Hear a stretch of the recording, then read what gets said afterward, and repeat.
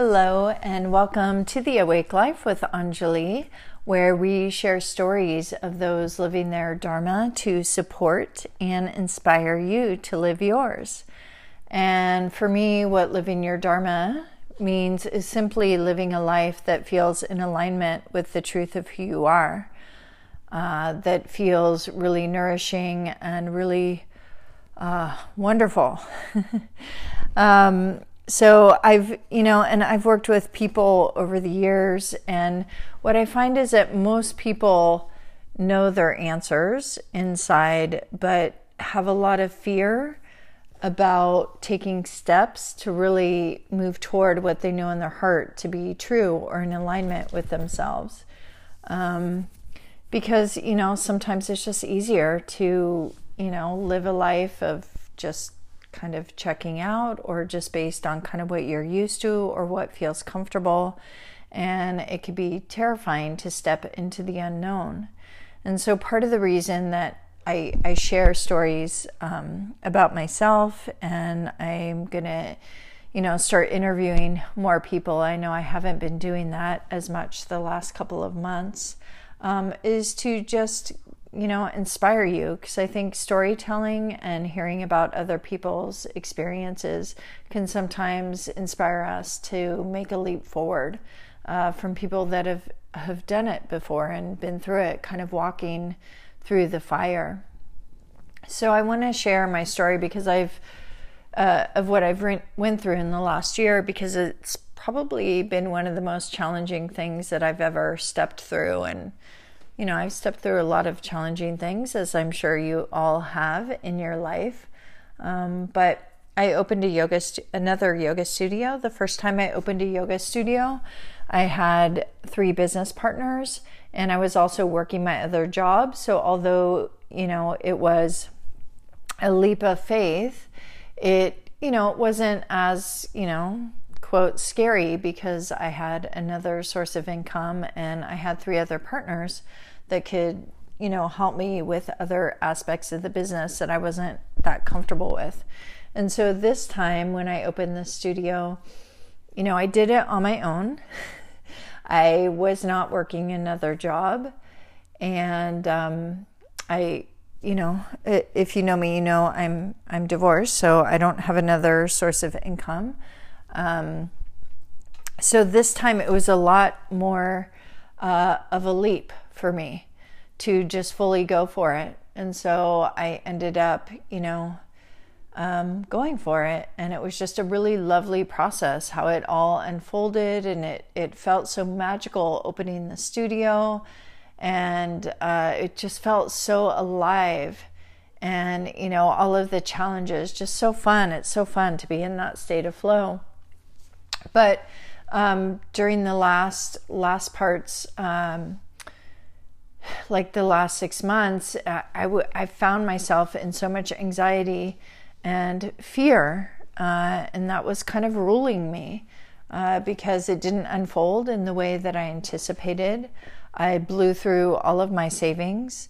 I had no more money left. I was in a lot of debt, and it was just so uncomfortable for me, because I'd never been in that position before, where literally I just, living on credit cards, it was like insane.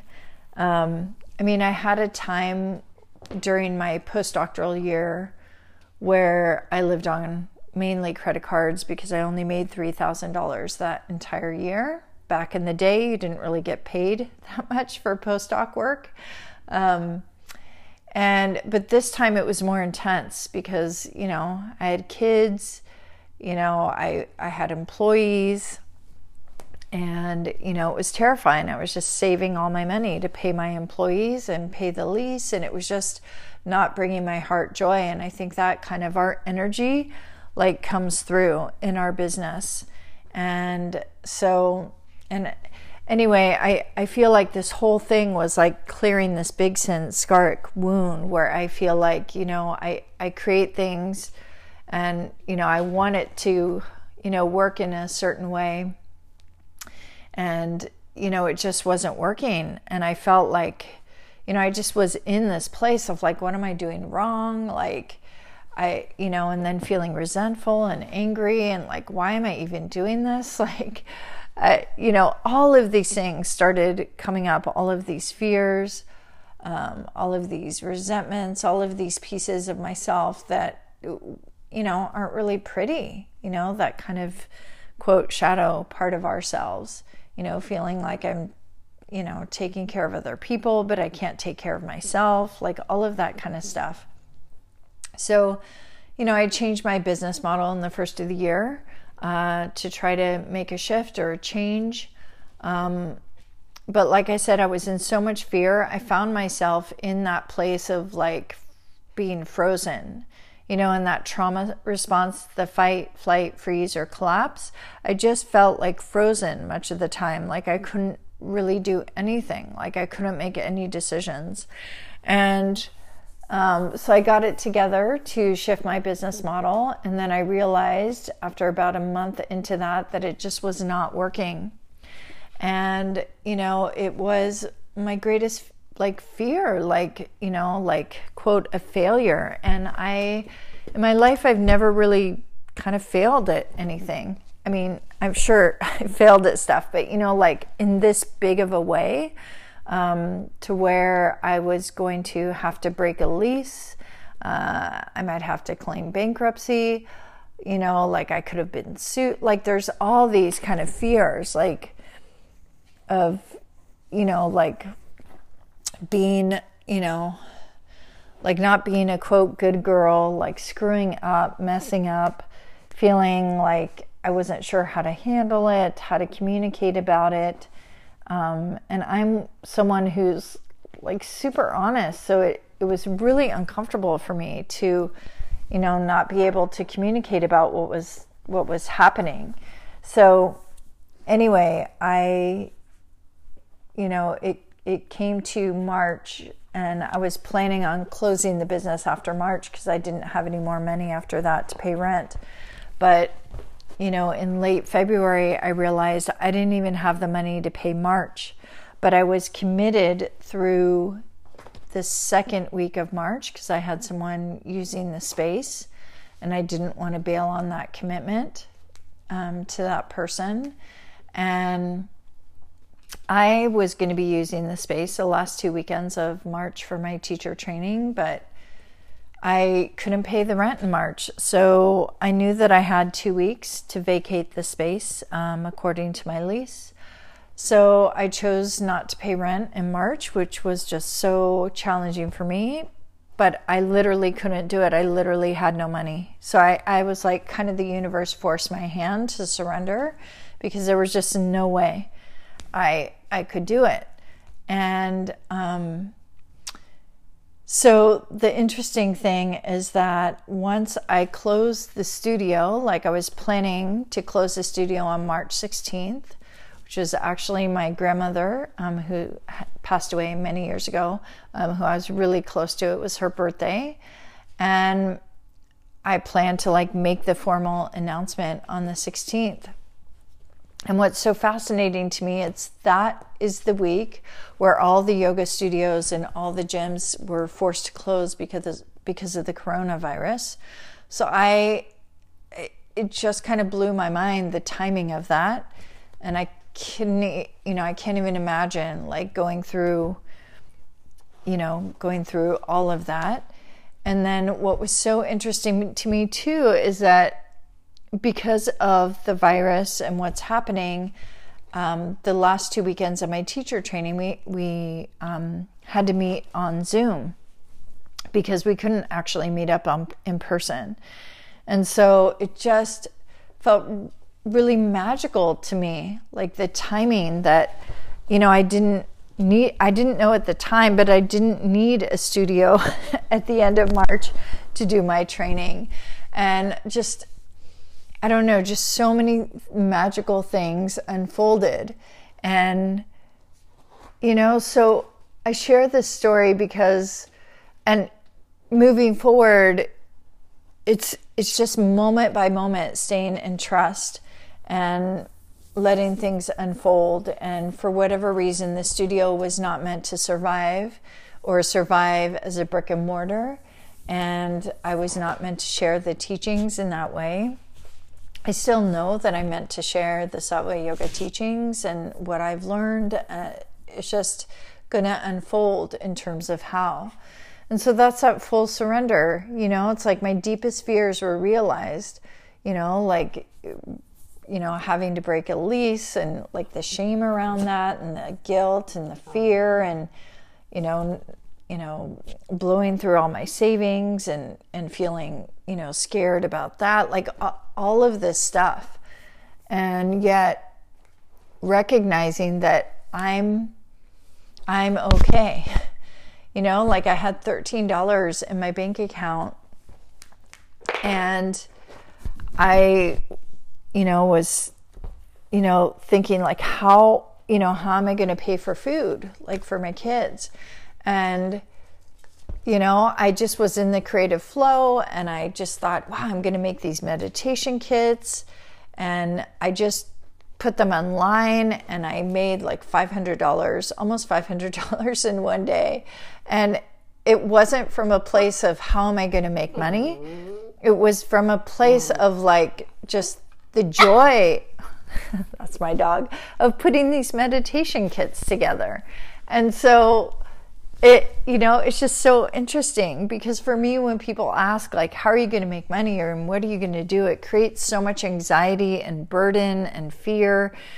And like, it doesn't feel fun for me anymore. It feels like I'm trying to force stuff on people and convince people of something. And it just like does not work for me. And I know that.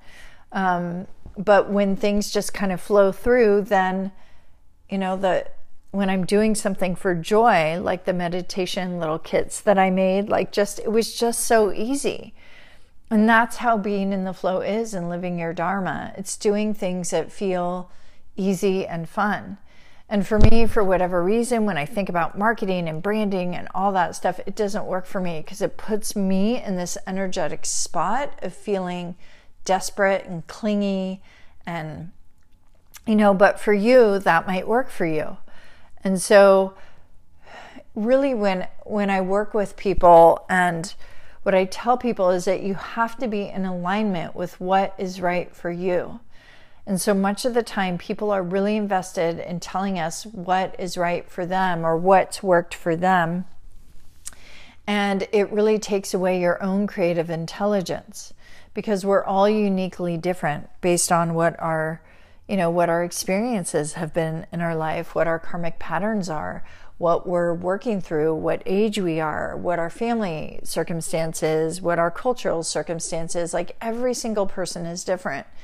And it is helpful to have people to talk to who can really see you and give you feedback, but aren't invested in having you do it their way, but are able to really support you in trusting yourself and your own wisdom, but also have the courage to really give you feedback to reflect back what they see, the patterns that maybe are happening to you over and over again that aren't serving you. And so, I have teachers that I work with who've been through kind of this process of really surrendering the false self and stepping into the authentic self. And I don't think it's a journey that's ever over. I think it's a lifelong journey.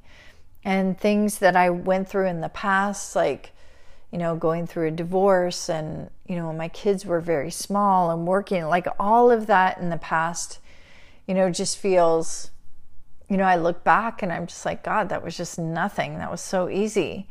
But at the time, it wasn't. It was really challenging. And so, I don't know, the older I get, the more I realize that it's just really the simple things that bring us the most joy. And currently, for me, it's just the simplicity of being present in the moment. It sounds so lame, but it's so true. Just being present and trusting in each moment and not going into the head of fear and how we're going to resolve and figure out the situation, but trusting that if you show up to the moment fully, things will be revealed to you. But it's a very different way of thinking, because I grew up with, you have a plan, what's your 5-year plan, what's your 10-year plan, how are you going to make money, how are you going to, and also being in school, you always had a goal of, being in school and getting licensed and all of that kind of stuff. And how I've been living my life the last number of years is very different from that. It's letting go of the plan, like having a vision, but letting go of the plan and how it's meant to unfold. So I had this vision for the studio. It came to me in a meditation. It unfolded. It was created.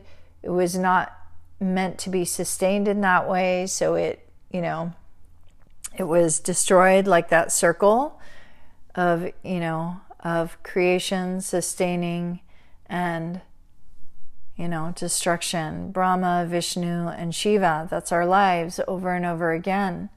And it's getting comfortable with that process and realizing that there's nothing wrong. Like, there were so many gifts from what I went through with the Awake Studio, like so many gifts, so many lessons that I've learned.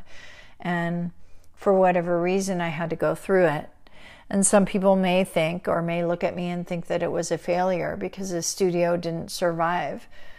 But I look at it as one of the most greatest blessings and greatest successes in my life, because it's shown me parts of myself and my capacity that I didn't really realize that I had. It's shown me that, that I could move through my deepest fears and still come out and be okay on the other end of things. And I still get caught up in the mind sometimes of looking out to what other people are doing and thinking I'm doing it all wrong. But that's one of my biggest sanskaras that I'm working through in this lifetime, is kind of learning to stay on my own path, to trust myself, and to know that it's okay, that everyone's path looks different. And there's no right or wrong way. There's only kind of your way, because as my teacher says, you are the path. Right? You are the path, how you are. All we have to really do is work on our state of consciousness. And I'm so grateful for the Kriya practices that I have, because they really have helped me immensely.